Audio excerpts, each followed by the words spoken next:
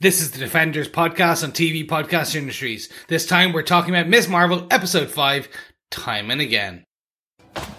You know, I'm pretty sure a Pakistani goodbye is the opposite of an Irish one. Overstay your welcome and then ask if you could take home food.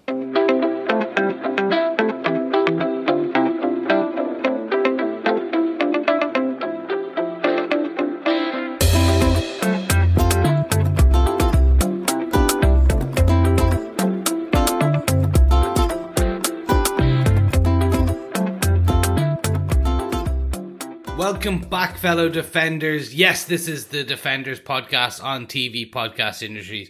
This time we are talking about Miss Marvel, the penultimate episode, Episode 5, Time and Again. I'm one of your hosts, Chris. I'm one of your hosts, Derek. Hello there, fellow Defenders. I am one of your other hosts, John. Yes, we are here, and do not worry, we will not be doing an Irish goodbye as we have just done the intro. No. We are going to stay and talk and discuss this penultimate episode, because that is it.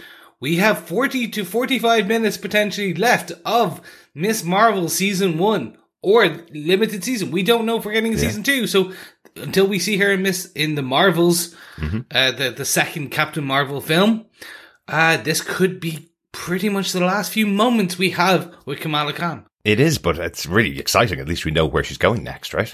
Exactly. That's kind of cool. At least there is something there. If there hadn't been, and we were wondering whether there was a second season or whether we would see the character again, like Moon Knight, for example, we have no idea whenever that's coming back. But at least we know this leads into the Marvels in the future, so we will see Kamala Khan back.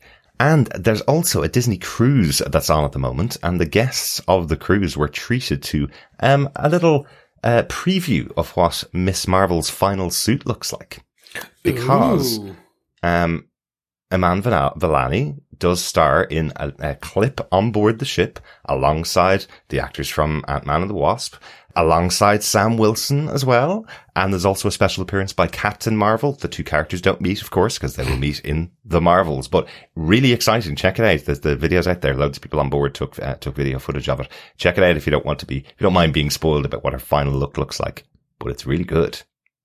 I'm looking forward to it. We've seen the back of it on posters and kind of for marketing for the show, but I've yet to see the full front in all its glory, so I am looking forward to that. Yeah. But we're not here to talk about the fashion of Miss Marvel's outfit. No.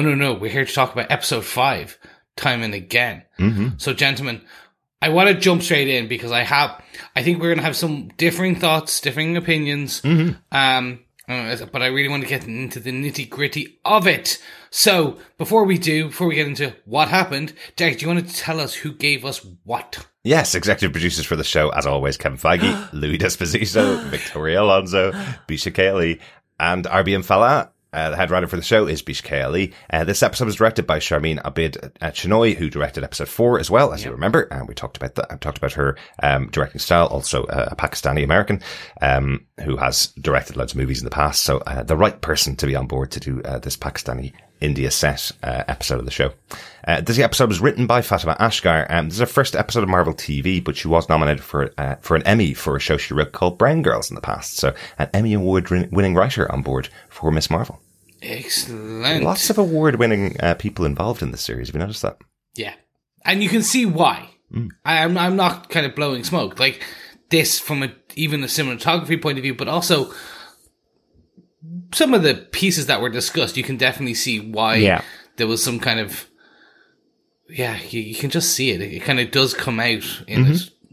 Yeah. I think it's giving creative people the ability to tell stories in this universe with the connections to the MCU. I think it's a really good choice that they've made with all the TV shows and movies that have been done under Kevin Feige recently. Absolutely. I think it feels like Marvel TV on Disney Plus is continuing that tradition that was mentioned in the Marvel 616 documentary series that we covered, which was talking about where, writers coming on board, and in particular with the creator of Miss Marvel, but writers coming on board that are, I think the way they described it is they were mirroring themselves and their life, their experience in their writing. They weren't being told to simply project, a white girl or a white man or whatever onto the characters. And so, like, with the creative team directing, writing, showrunners here, like with Moon Knight, it is that kind of ethos to me, and I think it's really, really cool. Yeah, absolutely. Because everyone said they've loved spending time with the Khan family, and that is surely down to the experiences, the life that the showrunners, the writers have had in doing this. Absolutely, and even down to Amanda Lanning herself. It's she says this is so close to her own life and the experience she's literally just had as she's finished high school. So it's really interesting that they're pouring all of that into the show, and I think that's one of the things that's been most successful about this series is that exploration of this particular family. So been really important, and that's a lot of what this episode is about, John. So do you want to give us your synopsis for Ms. Marvel Episode 5, Time and Again? Sure. In India in 1942, Kamala Khan's great-grandmother Aisha is hiding from her clandestine companions. She catches the attention of Muslim activist Hassan. He is trying to rally Sikhs, Muslims and Hindu to unite against the British, but to little effect. Partition is coming and Muslims are moving to the new state of Pakistan. Hassan offers Aisha a place to stay and eat, and the couple fall in love and have a baby, Kamala's grandmother, Sana. As India gets more unsafe, Aisha is confronted by her former companion, Najma, who has spent years searching for Aisha and wants her to finally come good on her promise and open a portal from this world back to their realm. Aisha placates her, saying she needs more time to retrieve the second bangle. In the intervening 24 hours, she convinces Hassan to go with her and their daughter to the last trains out of India to Pakistan. But Najma tracks her there, and realizing that Aisha no longer wants to leave the Earth realm, Najma stabs her and leaves her for dead. With the original owner of the bangle that enhances her powers now dead, Kamala steps in and completes their family's ancient tale by guiding her grandmother back to her father with a burst of stars. With the circle complete, Kamala returns to the present, but must still face the remaining clandestine. A gateway to their realm has been opened by Kamala's adventure, but it's not what they expected, and it kills one of the final clandestine when she tries to pass through.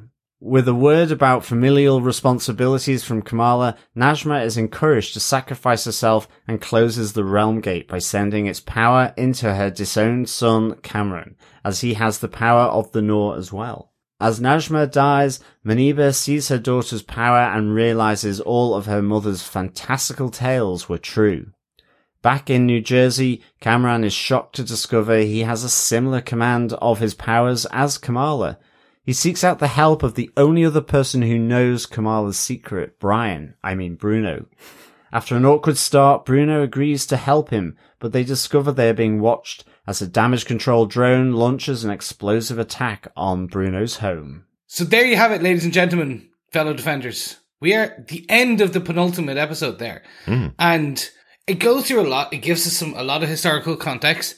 It does give us a bit of a grandfather paradox, which we are dealing with as well in a different show. But we can't talk about that show because we haven't released any podcast out of that show at all yet. So we can't talk about that one. It's coming soon. Yes, but watch this space. But we have that, and then we end up going straight into an explosive ending, if you will. So let's jump straight into it to discuss pretty much probably the first marvelous moment, the first marvelous point in this, which is the full history of Aisha and how, to a degree, basically we saw her in episode 3 back in the 10 Rings kind of temple where there was what we assume to be a dead Kree, a kind of blue-skinned alien of some kind, a hand with the bangles. And we essentially now kind of pick up at the beginning of this episode with her running from the British officers who are screaming to stop her, the last person who would know where she is, as she has run off. So what did you guys think of this kind of, this historical, the flashback episode? Pretty much, we talk about this it comes up in a lot of our shows that we cover, and this is just a different variation where it's not just the original character's flashback, it's the character's family's flashback to a degree. And that was kind of what surprised me, because we left on a bit of a cliffhanger last week with Kamala going back in time and being in 1947 at that moment when people are leaving India to go to Pakistan, standing on top of the train. And I thought we were going to pick up at that moment and there was going to be a big story of her adventure and how she gets back. But that doesn't really take place until about 5 minutes towards the end of the show. This is absolutely the story of Aisha, how she found love, how they started a family, how the history of the jinn within Kamala Khan's family began effectively. Yeah. So, and I thought it was really interesting. I thought I liked the story. It's a very different story for Marvel. We certainly don't see very many romantic tales within the MCU. Yeah. I thought it was really interesting, the whole historical context. I mean, I love history and, just having the old newsreel footage, the Pathé. Yeah. Thought that was really good. But I do think, for me, I would have liked it if that had then come to Kamala on top of the train. And even if she'd just been able to spot Aisha, after having been stabbed,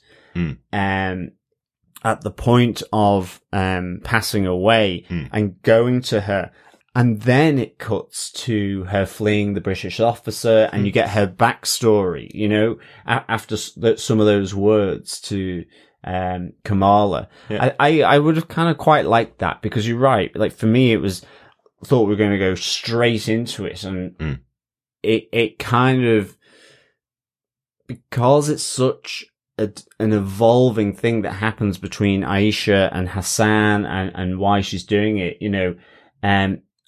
I think I would have, I just thought that may have worked better, but I really liked it. I loved, I would probably say that they had both versions of that edit available to them. Seeing the edit of the show with that Kamala scene bookending the show, where she sees Aisha, goes down to her, and then the story starts in Aisha. And I think they just wanted to jump straight into Aisha's story and tell it straight through. I just don't know what both cuts would look like, but I guess that was a decision that they made, because it's a very easy change to make, to swap that scene around. Absolutely. But I mean, it was great, having Aisha's tale here, because, the mystery is that she just disappeared.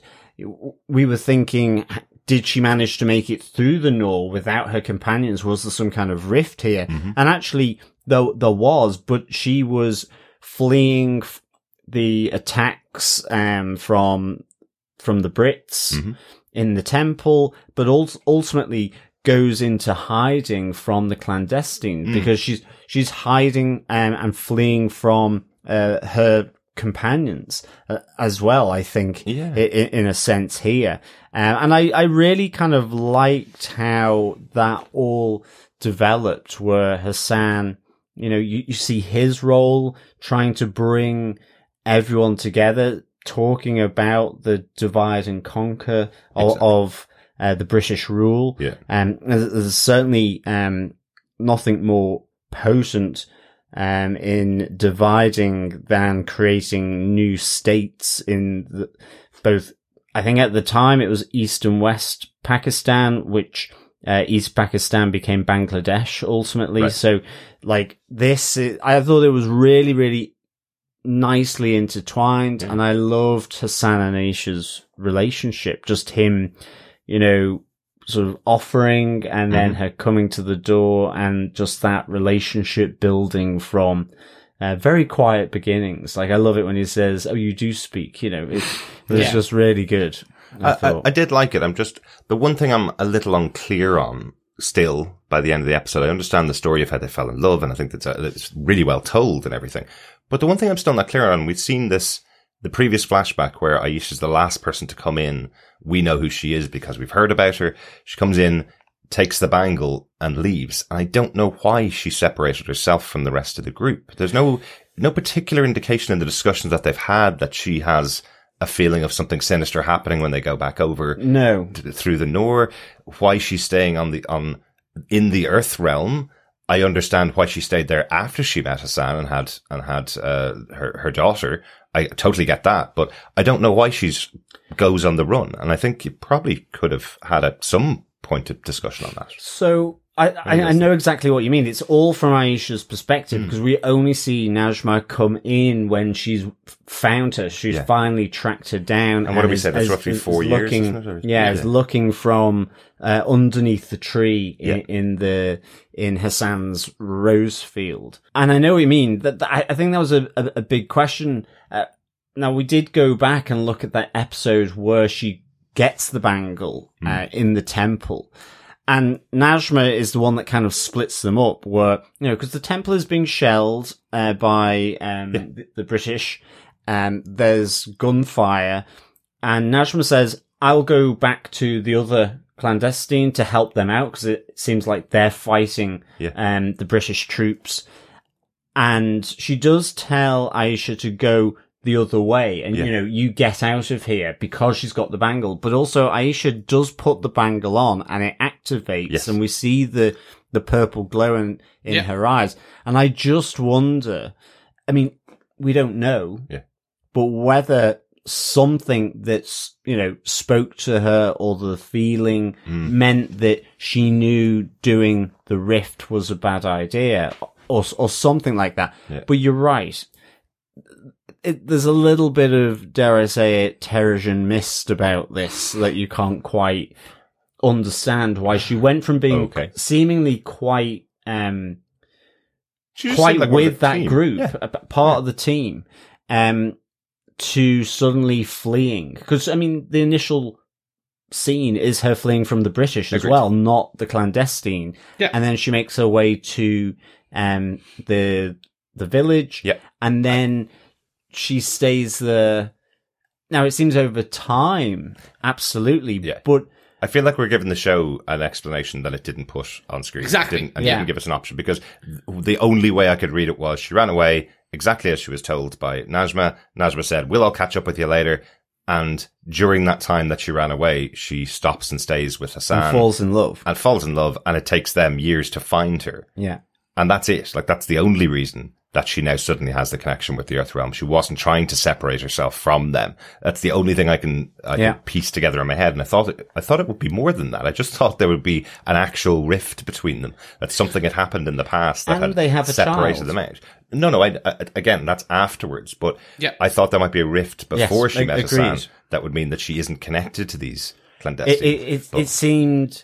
It almost seemed slightly odd that before they did fall in love, before having Sana, Kamala's grandmother, that she didn't say, like, literally the next day after he gave her food, right, I have to go now. I have to leave now to go back and find them. So, it's a little unclear. It's like, you keep running west and we'll find you. Oh, wow, she's gone really far west and now we can't find her. That's what the story seems to be. But I don't know. What do you think, Chris? I think they're leaning on what we as an audience know, that there is the badness of the veil and thing. Like, we know that if you use the bangle, it will potentially destroy the Earth. But that conversation never happened. And that's the problem.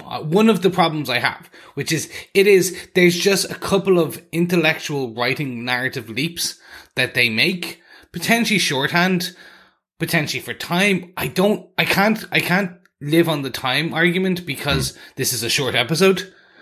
It's a shorter episode, I should say. It's not 20 minutes, but and again, it's a Disney Plus show. This could have been an hour if they wanted. If they wanted a scene where they show Aisha essentially, like, just before finding the bangle going, I don't know if we can do this. Yeah. Like, this will destroy the Earth. Or, like, them having a discussion going, look, when we do this, this will destroy Earth, but who cares? Yeah. And then Aisha having the daughter, falling in love, and then that changing her mood over time. Yeah. Or, and again, I'm making the narrative leap here, like, her having a conversation with her husband and him going, well, you can't do that. You can't leave me and you can't destroy the Earth because that's going to destroy your daughter. Like, but she doesn't even tell him. Exactly. Until the train to Karachi. Yeah. So it was all these little bits. I was like, this is cool. But you're just adding in, you're expecting us to make narrative connections that you don't like there's 3 different routes that could end up at the same, but you're giving us that kind of choose your own adventure. It's all going to be slightly different for each of you.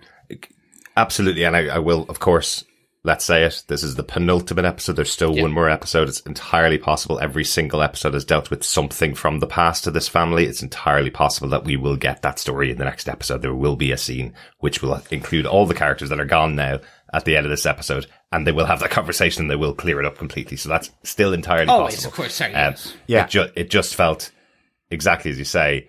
She says to Hassan the last night when they're going to the train station, she tells him, I have got some magic basically involved in me. You always knew I did, but I actually do have some real magic. Yeah. And he goes, why didn't you tell me all along? And she says to him, you knew I was in trouble when I met you. Basically, you knew that I was being chased effectively from the start. And you never asked that question of me for the entire 4 years. So fine. Was she being chased? What was she being chased by? Is she talking about the British chasing her? Is there a disconnection between herself and the Jinn? Yeah. I would hope they will take 5 minutes out next week in the final episode and just put a button on that topic. Yeah, because I really like that conversation from Aisha with Hassan because, Hassan, like you say, knew she was running from something. At least to begin with, you have to assume it's the British because that's what they show. He is certainly against what the British are doing here. So, sees this as helping an ally, initially and giving her food. But he does spot, Najma under the tree. He knows about the woman that was watching it and who she went out to speak to, in that moment. And I quite like, her telling him about the magic, but saying, I didn't care to say this, and you didn't push me. So if you'd pushed or asked the question, she probably would have said it, but it just didn't come up in conversation because ultimately she was happy. Yeah, and I think that's it. She got happy, loving and comfortable with Hassan. They had a child. And so all of a sudden that was her world, not to go in that house, not her world through the Noor and into that realm. So like you say, it could just be as simple as that she found love. And while I loved this window into Aisha and seeing what becomes of her, because that is crucial, you need that. It just seemed, I think it was just quick because they had to get back to Kamala and that the explanation of the Khan family story of the stars. And there was also then, which I wasn't expecting, her return and what happens at the Vale. Yeah. And I think the final nail for me, the nail that got this was, at no point did Aisha explain that she was a Jinn. The term Jinn never came up. There are other magic mythology users in this culture. So Jinn was never talked on. That's the missing bit, because her grandmother goes, you're a Jinn. Yes, I know you're a Jinn. It's fine. You're half Jinn. It's like to Kamala. But that was never explained. So how the grandmother and the great-grandfather knew there was a history of Jinn in there. Right. Is just it's a missing point. And again, next episode, potentially. But I don't think so. Weirdly, that's actually, I think, a callback to earlier on in the season. Do you remember when we met the Red Daggers? Kamala was specifically told if any magic user landed in the Himalayas, they'll be called Jinn. That's just a standard term that will be used. So I think Sana's father would have taken that term saying your mother was magic, a Jinn, like you, kind of thing. I think that's probably where it would come from. That answers that. Perfect. Thank you. You know what I mean? But one other thing I do want to say about this segment with Aisha, I do love that it's telling a story that a lot of people maybe don't know. I certainly didn't know a lot of the detail of what was going on, in the separation of Pakistan and creation of Pakistan in India. I love how the story is told through the eyes of Hassan, because he's telling you these really detailed things about what's happening to a lot of Muslims in this country at the time. He's saying, the house was built by his father. This is his family home that he's lived in his entire life. And all across the countryside, people are being burned out of their homes because of this push to get them on religious lines being pushed into another country. That's something that doesn't really happen in a lot of countries, creating borders and sending people of a different religion across those borders out of their homes. The elements that are pulled into it, like the local people in the local village, who you see give a lot of respect to Hasan when he's giving his speech in town, when the first time that Aisha meets him, they're giving a lot of respect. By the time she's had Sana as a child, they're no longer even selling her milk because she's considered a Muslim living in his house with her. She's no longer being dealt with, and he's no longer being dealt with by the people in the community. Yeah. Some people are reaching out to him, but I really liked how they layered that in, a nice, an interesting history lesson of what happened. It really is. And it's great to have, because, that context is just, like you say, it just adds new dimensions. It's why they ultimately, he's a farmer. He's growing roses. He has the milk, all this kind of stuff. Ultimately why he abandons, or is effectively pushed into abandoning, his home because of violence. And it's a really important thing, to understand, in the sense that most refugees don't want to be refugees. Absolutely. They want their home back. Yep. They want, if they are pushed, they look for a place of safety. And in this case, it was a newly formed, I think they call it the Dominion of Pakistan, it to effectively be, the part of India where only Muslims would be, but under a new name. Can you imagine, get out of a house that you own, that your family built, get out of that house, and you'll feel safe in the new place we've created for you that you've never been to before. Yep. And we're not even going to help you. Everybody has to go and get a train from the same train station at the same time and get there. There's no passage out of India. This is everybody rushing to get out before they're trapped in a place that's now become really scary for them. And it builds on Sana's chat with Kamala, saying, my roots are in India. But I have a Pakistani passport. But I have a passport that says Pakistan. Yeah, exactly. I think that's one of the things that really should be taken out of these Marvel shows. Every show has had its own change and twist, and they haven't really taken that route that people would have expected from Marvel TV. I think every show has been really different overall.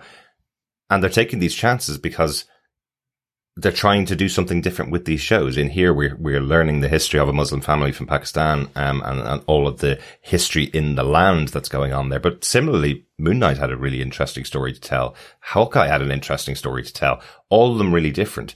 And what Marvel seems to be really avoiding with their TV shows is just literally having, here's the big bad, punch them in the face for 2 or 3 episodes. You fail, and then you have a big battle at the end. Because that's what their movies were to begin with when they were setting up the universe. And by the end of them, they're all trying to do something different. This phase 4 of Marvel, to me, has been really interesting because they're trying different ways of telling stories for these characters, and all character led. I think that's been fascinating for me. Yeah, look at Eternals. Eternals was an actual, one of the first introductions of a film at a film level going, we're going to give you an historical epic to a degree. And now it had a love story, and then it also had the big bad at the end, but it was still different. Absolutely. And this is what, do you know how I knew this was even going to be a different show? It was like when we get to the penultimate episodes and the opening goes into sepia tone. They change the style of the Miss Marvel, and the Marvel symbol comes into Urdu, and then it gives you a newsreel from the time. Now, I don't know if that's a real newsreel or if they made it just to kind of out of pieces of others, but it looked like I'm learning about the history of Pakistan and Karachi and the exodus. Yeah, but I'm assuming it is as historically correct as I'm going to be able to, without kind of opening a history book, I'm ever going to learn. But you're connecting and learning. Open a history book, Chris. Yes, I really should. But in the interim, I will also, in the next 7 days, watch the end of this show, because it is giving me that historical context that I've never had before, with a sprinkling of superheroics on top. I told you guys before, man. Definitely, the three of us get together and we write the new origin story of Banshee from Ireland, and we will be right in there in Marvel HQ getting rights to a 6-episode Banshee story. That'd be awesome. Telling you. But this whole period of Aisha in India does end where we thought it was going to end, with Kamala coming in, taking over, and filling in what she thought was Aisha guiding her grandmother to her great grandfather. There you go. I was trying to get all the family members right there. She uses her power, and the discs that we've seen her create, which is what Sana's climbing on to go across to her father, break into these stars, which lead Sana to her father. Did Sana do that? Yes. Did Sana break them into the stars? Because it's not something that Kamala seemed to have control over. In fact, Kamala says, I can't create stars. I can only create circles. Yeah, exactly. So it looks like Sana did use her power there. It's quite cool. Yeah, it looked like, because at a point Sana as a child has her hand kind of outstretched in front of her, like almost like she's trying to grab the stars, but she's walking towards them. So basically, she essentially broke Kamala's circles into smaller stars that then start to drift away. Yeah, and it's to the whole thing that Aisha says to Kamala, what you seek is seeking you. It's all that thematically through that. Kamala is seeking answers. Kamala is wanting to know about her great grandmother, Aisha. She finds her, but Aisha is also needs her to be there in order to help her daughter. Yeah. And similarly then with Sana, with young 7-year-old Sana, she's looking for her father. And she is seeking him, he is seeking her, and uses the power to do the seeking effectively. Yeah, exactly. So I have no idea about these power sets anymore. How their powers and what is their magic and everything. Because it seemed like Aisha pulled Kamala with her powers out of the future into the past. Which just coincided with the bangle getting hit. But Aisha doesn't have the bangle on. So the level of power she has without the bangle is there. We also see that later with some of the other clandestine who don't have the bangle but have powers. Yes, like absolutely. Quite significant powers. Yeah. And I'm like, I don't fully understand this right now. Yeah. Because I'm I thought the whole point was they were kind of just super strong, kind of a bit more kind of invulnerable to a degree, ancient, like immortal, quote unquote. Yeah. Because they've been around for at least since the 40s, probably longer. Oh, significantly longer. They've been here for at least a century is what they've said. But it does go back to exactly what we said in the first episode when Kamala found the bangle. It activated her Noor power and she can focus the Noor power using the bangle. If that bangle's gone, that probably changes maybe the way she uses her power, but she still has the power inside her, as do all of the members of the clandestine. They all have power inside of them. The only one of them that ever used the bangle was Aisha. So. Okay, can I just say then, interject before John comes in? Basically, that's just maybe, I got the touch, I got the power. No. Okay. No, Chris. Do you not remember Transformers, the movie? Yeah. Yes. Yeah? Yeah. You've got the touch. Okay. Moving swiftly on. We more referenced it earlier on in the season that it's very similar to the Inhumans in the comic books. Power inside of them is activated by the Terrigen Mist, which brings it out in here. The show has replaced that with the bangle, which has activated but only Kamala's for power. Kamala. Yeah. And also Aisha, it's enhanced her power. Yeah, it's enhanced it because in this, I mean, I was going to say the same thing. We have the whole thing about the power is within you. It's not through the bangle. It's just activated it because we see later on Cameron getting the powers. He has no bangle. No bangle. Yep. Absolutely. And very similar to Shang-Chi, who had the 10 rings, but the power wasn't coming from the 10 rings. The power was him. So, yes. All connected in the Marvel Cinematic Universe. Speaking of connected, let's move on to our marvelous moment number 2, because that action that Kamala has taken with the destiny fulfilled, effectively, she's transported back to current time, back to exactly the moment that she left, where everybody in the room is on the floor after the explosion that effectively would have come out of the bangle with the attack of Najma. But the consequence is that the rift has opened up now. So whether it was the connection of the bangle and Najma's weapon, which we still can't really work out what it is, the double-bladed kind of handled swordy thing. That's dagger. Yeah, dagger thing. Yes, not sword. Swords are much longer.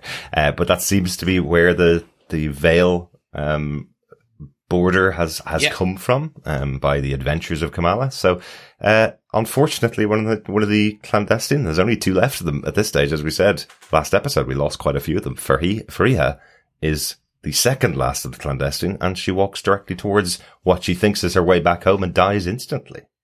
Yeah, just a bit. Yeah. And not in a kind of pass through the veil and crispy and then disintegrating. Yeah. Exactly. She turned to rock. I mean, that's it. I mean, I think with Najma, it's just, I wish we'd had more time with her, actually, because, she was welcoming Kamala and all this when they first met, but you can see that she was using her. She's effectively ostracized her own son, Cameron. Mm-hmm. She knifes Aisha for betraying them. Yep. So she's pretty bad, actually, in the end. And then there's the self-sacrifice. I just feel that moment there between Najma and Kamala, it kind of went too easy. Okay. In a sense. Yep. I know Cameron is her son, and so you would do anything for your son, but it's actually the way she's being portrayed is that she'll do anything to get back through the veil. In some respects, and punish anybody that goes against her. Yeah. I mean, we don't know Cameron's father, but we don't know who he is. Mm-hmm. But it's almost like poor Cameron is some baggage that she picked along the way because she was on Earth for so long and she didn't want to be. So almost you could imagine her being resentful towards him. So given his betrayal, she basically says, well, you're staying put, you're ostracized. Okay. And just because she, it connects with what she does to Aisha because she kills her. Yeah. So I kind of just wanted to, I just felt with this whole moment, I just felt a sense of, I wish there'd been a bit more Najma at various points. And again, we may see more of that next episode. And we might do. Yeah. But I thought it was really cool turning into that crystalline rock. I thought the CGI around the skull was possibly a little dodge, at least for the Najma one. I thought Fariha's went fast enough that it looked cool and really scary, and it was a real shock that it happened as well. It went really well, but I think them dwelling on Najma's CGI skeleton falling apart, I thought that didn't look great. No. Unfortunately. No, it didn't. That was a shame because it was the angle as well. It zeroed in on it, and it was the focus. Yeah.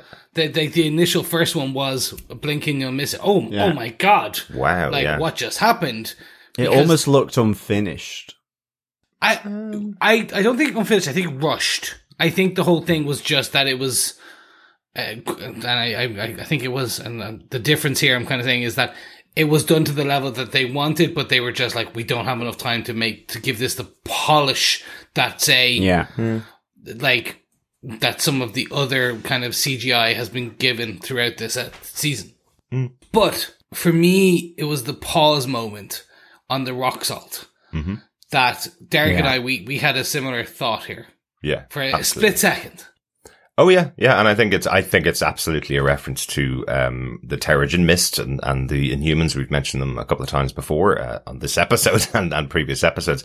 This looks very similar to how the Inhumans were created in Agents of S.H.I.E.L.D. specifically. Yeah. This was the whole story of Skye in Agents of S.H.I.E.L.D. and how she became Daisy Johnson, how she became Quake, getting her powers, going inside the rock and then bursting forth with her powers, after being trapped in rock. This looks very similar. Yep. So I'm almost certain they paused for that moment so that they could give a reference to, the Inhumans, because comic book version of Kamala is an Inhuman, and that's exactly how she got her powers. Terrigen Mist. Yeah.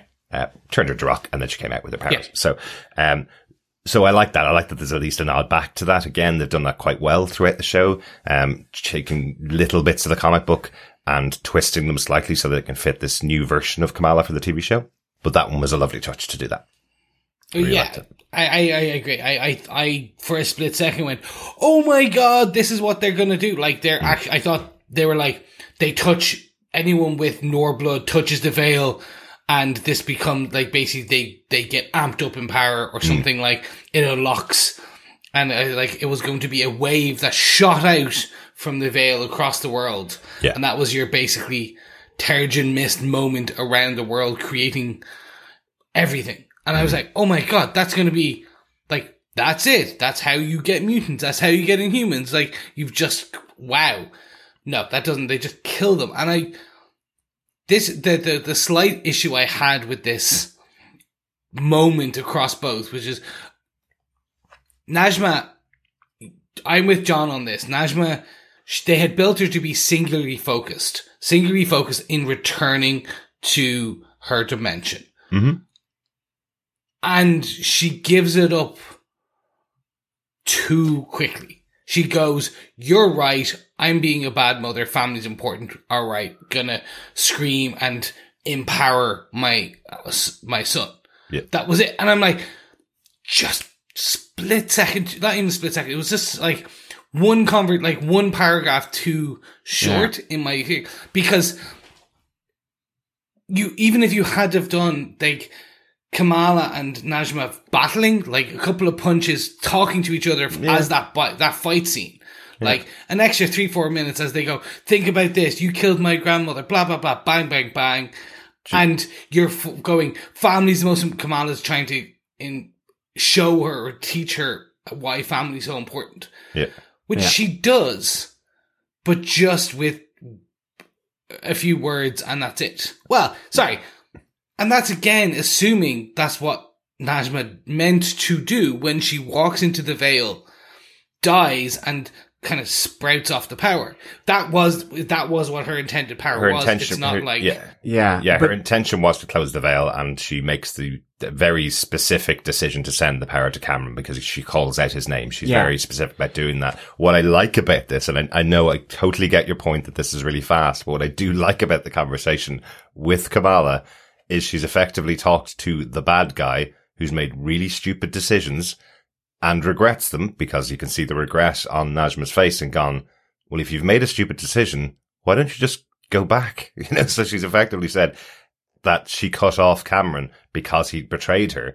And Kamala goes, but why don't you just go back to him and say you're sorry? Because you can still do that. It's still a thing you can do. You don't just keep going down the dark and bad path. You can also make a decision to go back and go, ooh, I'm sorry, I was wrong. I kind of like that as the way to resolve the situation, but you are right. It plays out in a really quick amount of dialogue. And turns around really quick, considering she did something like killing, Aisha 50 years ago. Yeah. I mean, agreed. I think the sentiment and how it played out really, really good. And it absolutely fits with everything about this series. But I feel like one of those people that will say it, and I'll just say it, but I'm like, how did she know that would work? I mean, that's the thing. I guess because even with last week and that explanation from the Red Daggers, which was great. And I guess they do have more understanding and so on of this being the clandestine from that realm. Yeah. Then I think that's why just more time with Najma, like understanding that realm a bit more. Cause I was just like, how did she know that was going to transfer? Yeah. Like, how did she know that would close it? So does that mean she knew that this could have happened, that they would walk towards it and just die, because it's like they didn't. So I was like, well, then how did she know that dying and just saying her son's name would send her power to Cameron? So the power. So the power of but the Noor to him. Still, I'd hate being that person, because I'm quite happy to sort of lie back and let the river take me, so to speak. But I think it's just a lot happened in this episode, and it was just trying to figure out where it came from. But I still really enjoyed the moment. Well, let's focus on the things they probably want us to focus on about the scene, because one more really important thing happens here. Muneeba sees that Kamala has the power. She's been the one that Muneeba's heard about. Some great scenes there with her and the family trying to track down Kamala, wondering why she hasn't come home, and her learning, hang on a second, the spyware for parents? Why didn't somebody tell me that I could spy on my 16-year-old child wherever she's going, just by activating her Find My Phone function? Loved that with the cousins. It was really good. But Muneeba realizing, and that moment of pride within her, that her daughter is a hero, and it also explains her entire history. All of those stories that her grandmother told, that her mother told her, were true. She just thought she was playing at fantasy, but now she gets confirmation that her mother was never trying to tell her fantasies. These were all true stories that she could have believed. It adds that layer for Muneeba as well. But I love how she says it as well. She goes, "Are you the light girl?" Yeah. So I just really, really like that. I even like the bit sort of after that where Sana is showing all the rebellious photos of Muneeba as well. Really loved that whole thing. Absolutely. I love how affronted she is, even though Bruce Springsteen is also from New Jersey, how affronted she is that she would run away to follow Bruce Springsteen. Not Bruce Springsteen. Of course it was going to be Bon Jovi, right?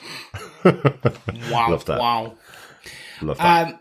I enjoyed this, and it's becoming a bit of a common thread on this episode for me, and I won't belabor a point.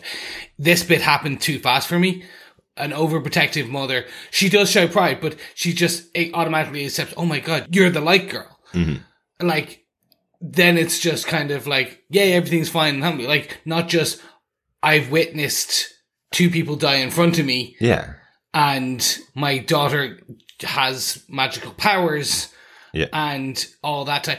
Like, it's a split second too fast. Yeah. Where you think this is a mother who had a bit of a mental breakdown because her daughter went to an Avengers con and disregarded her.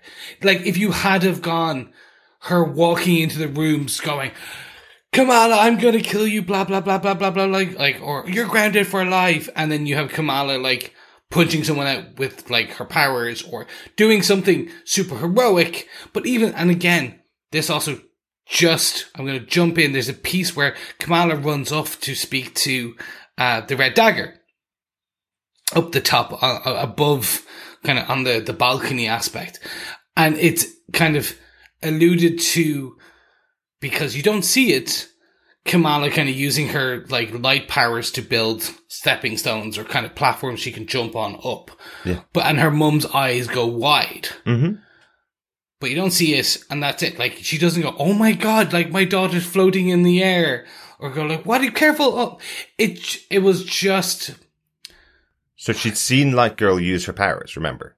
Yeah? Yes. So she knows, now that she knows that Kamala is Light Girl, she knows the powers. She's basically smiling and going, wow, that's really cool, effectively. And she's also connecting it back to all the stories that Sana told her from childhood about their family having Jinn powers. So I think they're all coming across. You're right that it's very fast, but I like that they revisit it later in the episode where Muneeba's telling Kamala, I'm sorry for holding you so tight and so close, but I'm worried about losing you and you going out into the world at the age that she is. I think that's a really important moment between the two of them. But there's so much that's being touched upon here. That moment where she's saying goodbye to the Red Dagger, to Kareem, just seems to be coming out of nowhere. Right, later, we're now going back to America. So I guess I'll see you again sometime. Not really too sure about that, because he seems to have a lot of warrants out from the American government for things that he's done in the past. He seems pretty young to have a lot of warrants out for him, doesn't he? Yes. You never know. Maybe the Red Daggers have lots of warrants out for them, and now that he is the last of them. But There's one other big thing that's going on in the episode. Did you notice the costume of Miss Marvel is still being built upon as we go through the episodes? We now have I was going to call it a face kerchief. That's not the right word. But the face covering that the Red Dagger has been using, he passes that on to Kamala. We've heard that that's been going back generations. So again, another historical item that's being passed on to her from the Red Daggers, like her waistcoat, that we saw before. We also get, very cool touch here, we also get, the necklace of Kamala, which was her name in Urdu, has broken and is now forming a shape which is her initials in Urdu. It's just a K or a KA, and looks kind of like the lightning bolt that Miss Marvel based her costume around, but is different. Is not a lightning bolt. It is actually an Urdu letter, effectively. So I love that touch. This is something new, different from the comic books. She took that inspiration from the original Miss Marvel in the comic books, which doesn't exist in the MCU. So now this is connected to the Urdu for her name. So lovely touch there. But again, more and more building on her costume. So we will see a final build of the costume, I guess, next week, right? I think that's it. I think her mum and her kind of granny are going to surprise her with a built costume that she adds then Bruno's mask to when they get back to Jersey. They are going to mother and grandmother the hell out of what she's got. Oh my God, do you know what we're going to get? Be perfect. We're going to get a sewing montage. That would be awesome. It's literally what we're going to get, a sewing montage. Costumes made by Illuminantes. Yeah, exactly. Oh my God, that would be even better. I think just finally on this point for me, like yourself, I love the sentiment from Oniba. She is one of my favourite characters from this series as well. I thought that was really great sentiment. And also that with Kareem, he says, you can always call me. So I'm glad they've not just phased out the Red Daggers here, that there is hope for them to be back in whatever stories that are going to come up here with Miss Marvel. Because I think it's a great pairing, and I think it really works. It works really well. And did you notice the little nod there? Everybody thinking that the Red Daggers are just the two people, but he does say, I've got to go off and tell the rest of them about the death. So there are more. It was just it was just the two of them that we're dealing with Kamala. So nice little line there. So we may see other Red Daggers in future. Good stuff. Because there probably are other deserters or kind of exiled people from the North Dimension, or maybe other dimension, because he does mention it's just one, and that is a big world that the mappy shows. So their whole thing is monitoring for this.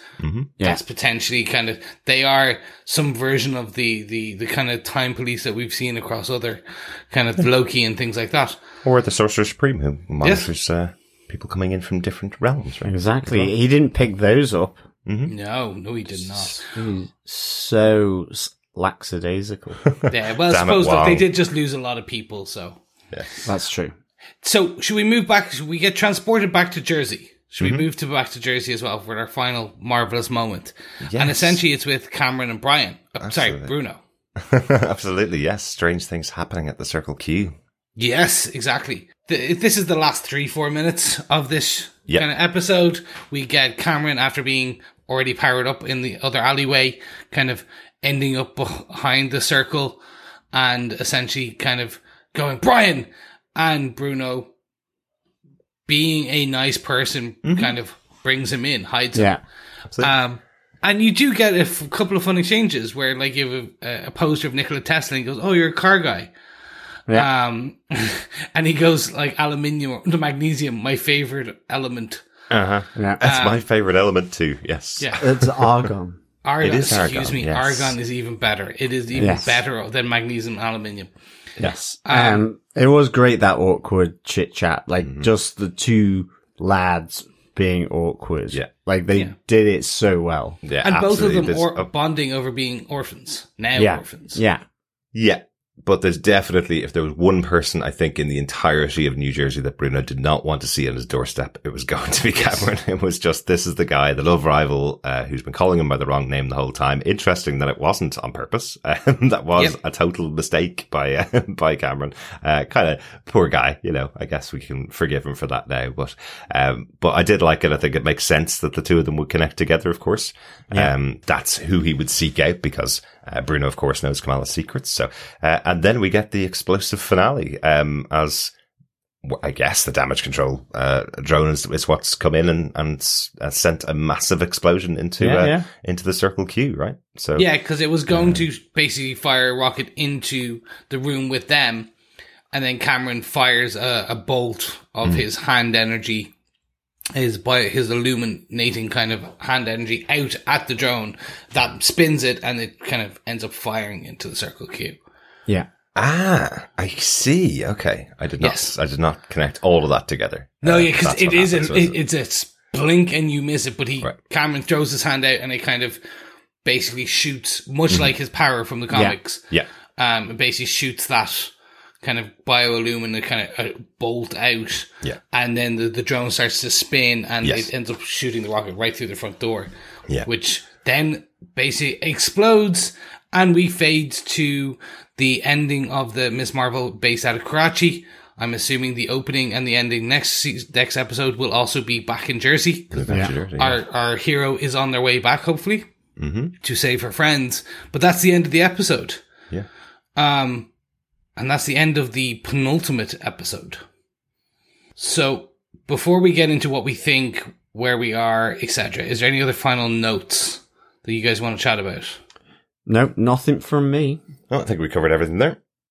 Yep. No, I've already just mentioned, I did mention the opening credits and stuff being Seppiathon. I love that. I love anytime they merge the opening Marvel Studio credits into something else. It's just always that was happy cool. for me. Yeah. Cool. Nice touch, and I just continue to love it. Yeah. Okay, gentlemen, let's get into whether do we defend Ms. Marvel episode 5 time and again. Derek, I'm going to jump to you first. I defend this episode. It's a really good episode of television, a really good storyline they're telling. I'm just really surprised it's the penultimate episode of the season. Only because I want more, which is probably a good thing. Isn't that the key to entertainment, is leave them wanting more, right? So, I'm really excited to see the final episode of the show. I'm really excited to get all the cast back together, all our main characters, because I loved those first couple of episodes where we had, teenage Kamala in her local community and her group of friends. I really liked that. So hopefully we'll see more of that next episode. And at least we know we're getting the Marvels in the future. So we will see Kamala Khan back. But I do defend the episode. I think it was a good episode overall. Excellent. Johners, do you defend this episode of Ms. Marvel episode 5? Yeah, I do defend this episode. I give it 4 periodic tables out of 5. But I just think that it just really whizzed past me, and there were a few things where I just started to question, and it pulled me out. And I still really enjoyed the story of Aisha. I love seeing Kamala do her thing at the railway station and with her nanny and with Hassan. I really enjoyed that, and I think it absolutely added so much. I loved the whole thing with Kamala's mother and grandmother right at the end as well. I just needed a few more connecting dots, and I think they could have done that just by adding 10 minutes on to quite a short episode. So I really enjoyed this, and everything that was in there was needed.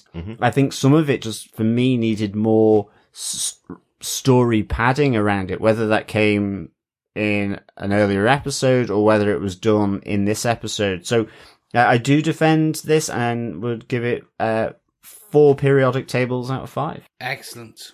Chris, what about yourself? Do you defend this episode? I do. Much like Aisha taking off running at the beginning of this episode, I just felt that set the pace. And for better or for worse, it gave us that pace for the whole episode. So it had to give us some slight narrative leaps for kind of ourselves to make. And overall, I really enjoyed it. I just feel this is kind of too slightly kind of short and too early to be the penultimate episode. I felt it like this could have happened later, or like Aisha and Najma could have died later, and we could have had more information and got more storyline, and it just all went by in a blink of multicolored sparkles and stars, where I just wanted a bit more. I think that's kind of the only downside I can have. We go into the final less than 60 minutes next week, and I think that will be a telling moment for a lot of us of like where it sits in the overall rankings, because personally, Ms. Marvel as a show is some of the best TV we've had in a year. Like, I'm rating it up there with some of from a historical and cultural perspective with some of the stuff I learned in Lovecraft Country. Mm-hmm. I never knew about the India-Pakistan kind of separation. I never knew how it happened, and I'm learning, and then I'm also learning about Muslim families and the wedding traditions and their actual mosque traditions. I'm learning about this stuff, and I find it same way I learned about quite a lot of stuff from the African American community in Lovecraft Country. Mm-hmm. So I find this interesting. I find it really intriguing to get down here, and I hope they stick the landing in the next episode, which I think, if even at the worst case, it's Ms. Marvel doing a superhero landing. That's still good enough for me. Yeah. Fellow Defenders, we are at the end of our discussion, but there's always one place we have to go at the end of each discussion. Isn't that right? We need to go to the slushy bar. Mm. Yes, we certainly do, for question 5 for this episode. It's a warm day. Hopefully there's some ice slushies available in here. Absolutely. It's roasting today. John, do you want to give us our 5th question on our slushy bar quiz? Yeah, absolutely. Question 5. What is the meaning of Aisha's name?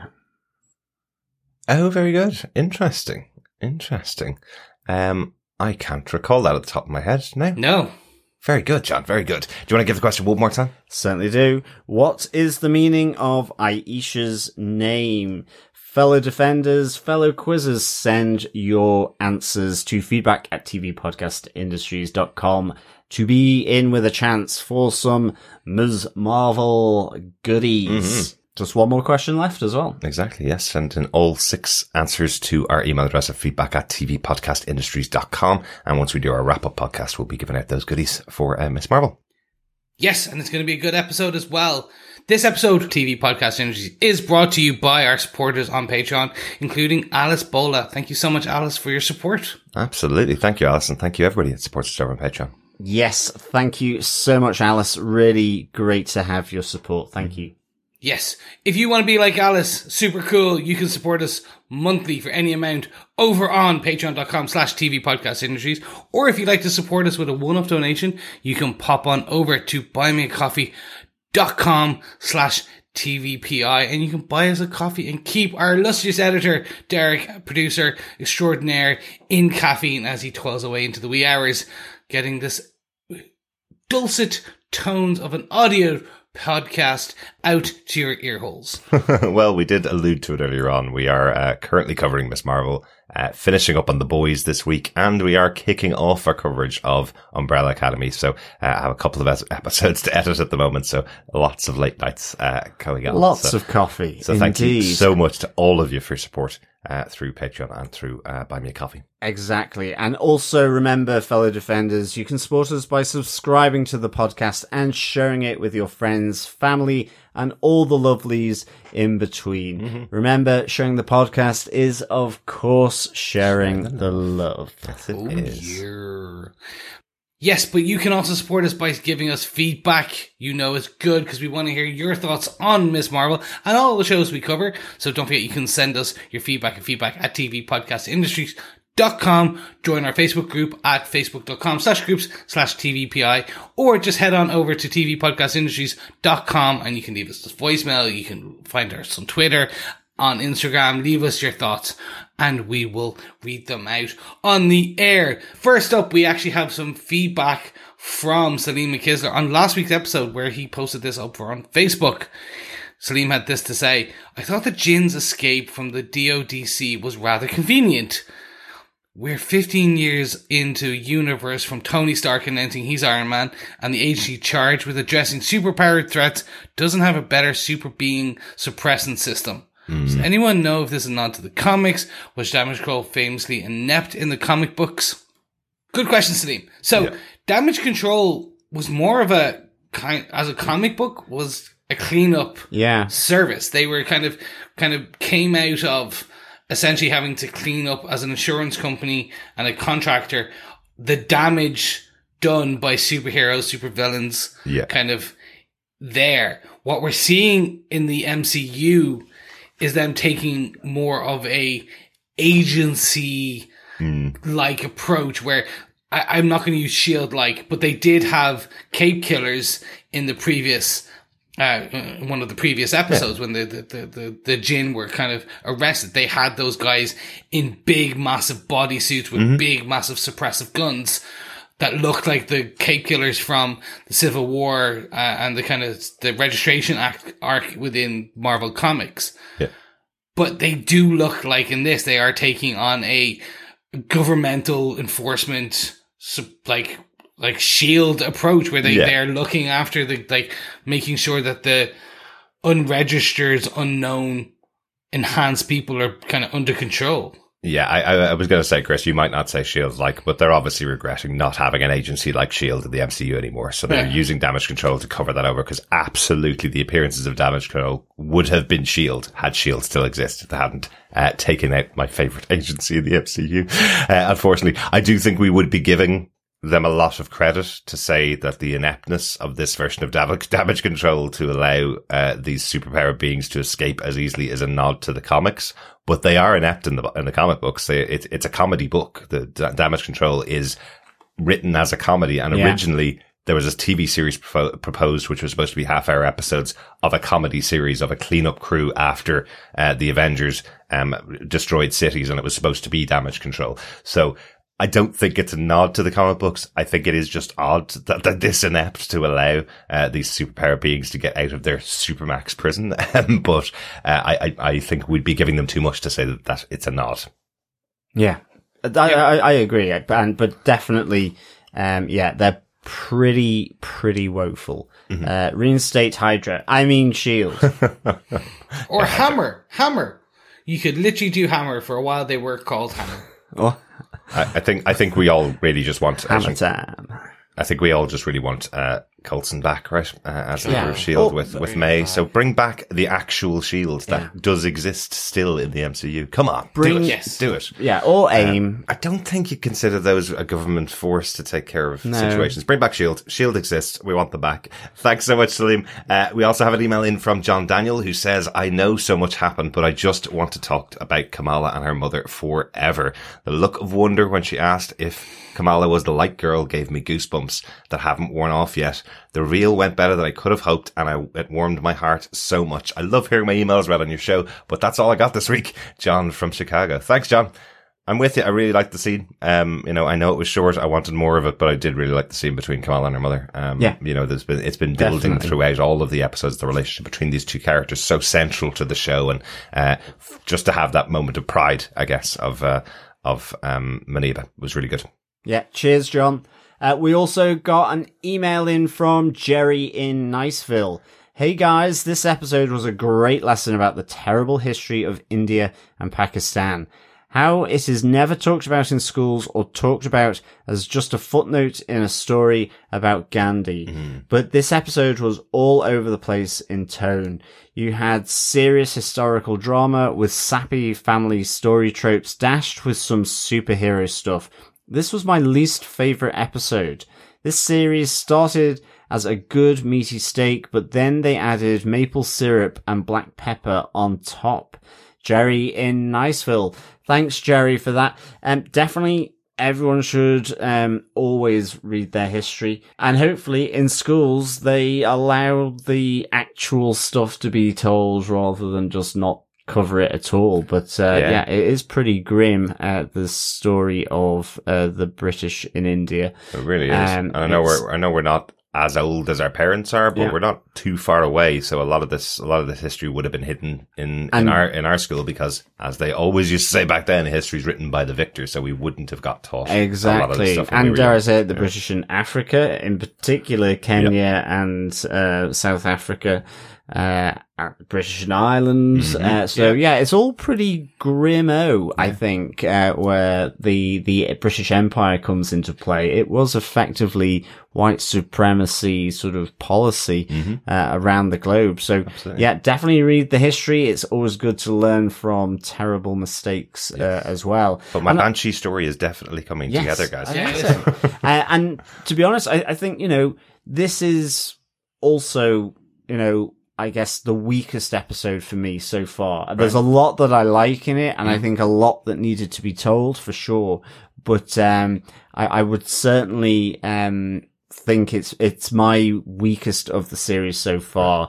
And just trying to now imagine as well steak with maple syrup and black pepper. I reckon there's a restaurant somewhere that does that. I can see it. Yes, thank you so much, Jerry. Great to hear from you as always on the shows again and again.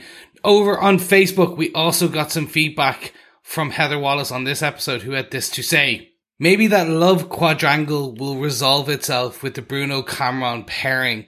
The last 2 episodes have really brought home that I'm actually Muniba's generation. Last week, the conversation she had with her mum about cleaning the house was exactly the conversation I had with my mum for years. And this week, it was the Bon Jovi reference and 80s outfit. I'm not sure how I process that information. I mean, it's one thing to have the hilarious 80s flashbacks on The Boys when they feature Jensen Ackles, or the nostalgia of Stranger Things when I was the same age as the kids. But to be the parents' generation? I'll just have to hold on to what Muniba says. We had lots of adventures. Exactly. Yep. You know what? That would be definitely me and you, John. Well, more you as well, because you're older. I'm a whole year older than you, John. Well, 361 days older than you. That's right, isn't it? Yes. Yes, it is. And I am so young. I am just a cherub in your eyes in comparison. Well, Chris you're not doesn't remember Kamala. the 80s. That's true. It's true. I'm not that young. I wish I was that young. But yes, we know what you mean, Heather. We know what you mean. We certainly do. Thanks so much, Heather, for your thoughts. Really good to hear from you. Absolutely. Thanks, Heather. Dr. Bob Phillips says, so many things to love about this episode, from the way Baby Nani used her own Noor to make the stars, to the reveal of the genuine misnaming of Brian, or is it Bertie? Bruno by newly powered Cameron, and through the stitching of the veil by a mother's redemptive sacrifice, echoing that of Aisha earlier, and balancing evil mummy karma perhaps, though that's now mixing religious systems. It's very true. Yes, lots of different systems there, Dr. Bob. But yeah, I'm really glad you enjoyed this. There's definitely all of those touches in there, and I totally understand what the guys are saying, what Chris and John are saying, that, they are just touched upon and may have been allowed to linger in a different movie or show, or if they'd been allowed to linger, maybe they would have been better. Yeah, I totally agree with Dr. Bob on everything he said. I think it's just, talking about the layering with this historical stuff and with the family stuff and how it's all layered in, and for the Khans, and I need that family layer for Najma, because, Dr. Bob totally right about that sort of redemptive sacrifice, and stitching it and echoing it to Aisha earlier. And so just that layer of Najma and her family, whether it's Cameron, the clandestine, and so on. I think just a little bit more for me, but totally there with the sentiment and that for sure. I wonder, is it because they're doing so much different on the show, when they try to rely on standard tropes, they kind of fall over a little bit? Do you think it's that? Because this show is something completely different than we've covered, certainly, as a podcast, and all the superhero shows that we've covered. And when they try to lean into the mother sacrificing herself for her child, which is what this seems to be, that's a reasonably standard trope that we've probably talked about quite a lot. But that kind of falls over a bit because the whole situation that they're in is so different from anything we've seen before. Maybe it's something like that. Maybe it is that, yeah. No, yeah, I can completely agree with that. I think that's a definite valid theory there. Wonder if it's that. Yeah. Thanks so much, Dr. Bob. Yeah, thanks, Dr. Bob. We also got some feedback through from Twitter at TV Pod Industries. Matt Murdoch says, there's so much great culturally rich music in Miss Marvel from the supervisors Jordan and Murphy that it is sometimes easy to overlook Laura Cartman's amazing score in the show. This 5th episode was a clear and awesome exception that you couldn't overlook. The Miss Marvel theme really added to the very emotional parts of this story, like when the stars led Sally back to her father. Hats off, Laura Cartman. Never disappoints. If I had time to do a music review this week, I would, but alas, I just wanted to add a thought to you guys. Thanks so much, Matt. I know what you mean, actually, and something didn't mention, but the emotional parts of this and the music connected with that were actually really beautiful. They really were. That whole sequence at the train where it merges the theme that we've heard from Aisha throughout the episode into the Miss Marvel theme as Kamala arrives. I think it's beautifully done. Watch it again. Yeah. Just that couple of minutes scene is really, really good. Thanks for calling that out, Matt. Yes, thank you so much, Matt. Really appreciate the feedback as always. Yeah. We also got an email in from Coffee and Vodka who says, greetings, fellow cremated defenders. The backstory of Aisha and Hassan was a needed bridge taking us from origin to current day. Half of me didn't expect to get it. The other half wasn't expected to be in such rich detail when we did. What followed seemed almost tacked on in a rush to get the story moving forward as quickly as possible. How and why did the portal appear? It destroying the Jinn felt right in a firm no returns policy. But how was Najma able to affect the portal? How was the energy of it, and possibly her own essence, transferred to Cameron? The regret she showed for Aisha and Cameron before possibly sacrificing herself and closing the way back seemed unearned. Where was the conflict of a concerned mother to her daughter whom she just learned had been keeping such an important secret? Damage control was onto Cameron way too quickly. Just as swift was his, oh look, I've got powers now, reaction. And then a sudden explosion to blow out this penultimate episode candle. Guess what I'm saying is, the final 10 to 15 minutes should have been stretched over a couple of episodes. 4 Jinn mummies out of 5. Peace and take care, Coffee and Vodka. Thanks, Coffee and Vodka. Good to hear from you about your thoughts on the episode. I think we're on a similar place, I think, with the guys. It does seem quite rushed overall. I know obviously Damage Control would have been trying to find Cameron since they escaped from their Supermax prison. So I'd say they were on the trail of him. But yeah, it did seem really, really quick. Everything in that last couple of minutes could have easily stretched into another episode. But hopefully they'll nail the landing, as we said, in the final episode. Thanks for that. Our final piece of feedback comes from the one and only Greg Schwam with a voicemail. Hey, Derek and John, this is Greg calling about episode 5, Time and Again.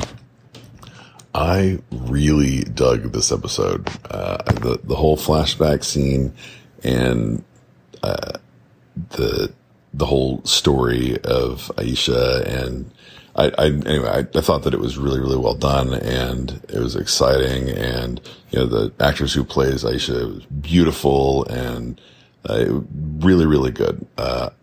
My only complaints about the episode are that I guess we're not really a complaint, but we have some definite, obviously like some Back to the Future, Harry Potter type stuff that, would that work if this, no, it's, you know what? Hey, just don't think about it. And, we're good. And then it seemed like some of the writing, with, Kamala and her mom and her grandmother was a little clunky, and like just the whole reunion hug at the end. It was, I just thought it wasn't the best. But I really enjoyed the rest of the episode. I look forward to hearing you guys talk about it. Bye. Excellent stuff. Thanks, Greg. Yeah, thank you so much, Greg. But I can I say that? He didn't address it to me. That's true. Yes. It's only because we have moved around hosts on this show more often in the last month than we have a couple of years, I think. That is true. So thanks, Greg. It's okay. Yes, thank you so much, Greg. And I let you off this one time. Just this one. Everyone gets one. Yeah, great stuff, Greg. I think that kind of echoes again a bit how we've also felt about the episode. So yeah, really great to get your thoughts, Greg. Thanks. Oh yeah, and Greg, I love the I love the strategy when we start getting Back to the Future or Harry Potter stuff. Sometimes it is best not to think about it. I like it. Just wave it away, move along, just stick with the story. That's where we're going. Yeah, absolutely. Yeah. Thanks again, Greg. Thank you so much, everyone, for your feedback. We really appreciate it. As always, if you like what you hear, why not head on over to TV Podcast Industries, where you can subscribe to each and every episode that we put out. As we have alluded to, we have started recording our thoughts on Umbrella Academy. Yes, that will be one of the next shows we cover. But before that, we will be back next week with the finale for Miss Marvel. Yes, we will. But also this week, we will be releasing our finale thoughts on the finale of The Boys. Yes, the season of The Boys is coming to an end, and it's going to be good. Well, Let's hope so. we assume. We hope assume. so. Yes. They're going to stick to the landing or blow it up in a one or the other. It will be napalming the property. Absolutely. Yes, much like Giant Whales from season 2, it is going to be finished one way or another. Yes, thanks so much for joining us. We'll be back again next week. I'm so tempted to do an Irish goodbye and just cut the podcast. Oh, I could so do it. So we're just going to keep talking and fade to darkness. Yes, and slowly edge towards the door. Yeah. And then just run. Don't say goodbye and everybody wonders where you are. They wonder whether you've been kidnapped or whether you're paying for that last round of beer. Always kidnapped. Always kidnapped. Always kidnapped. Yes. Bye. Yeah, thanks so much, fellow defenders. I'll give you a big, warm, sloppy goodbye from me. And remember, keep watching, keep listening, and keep defending. Bye.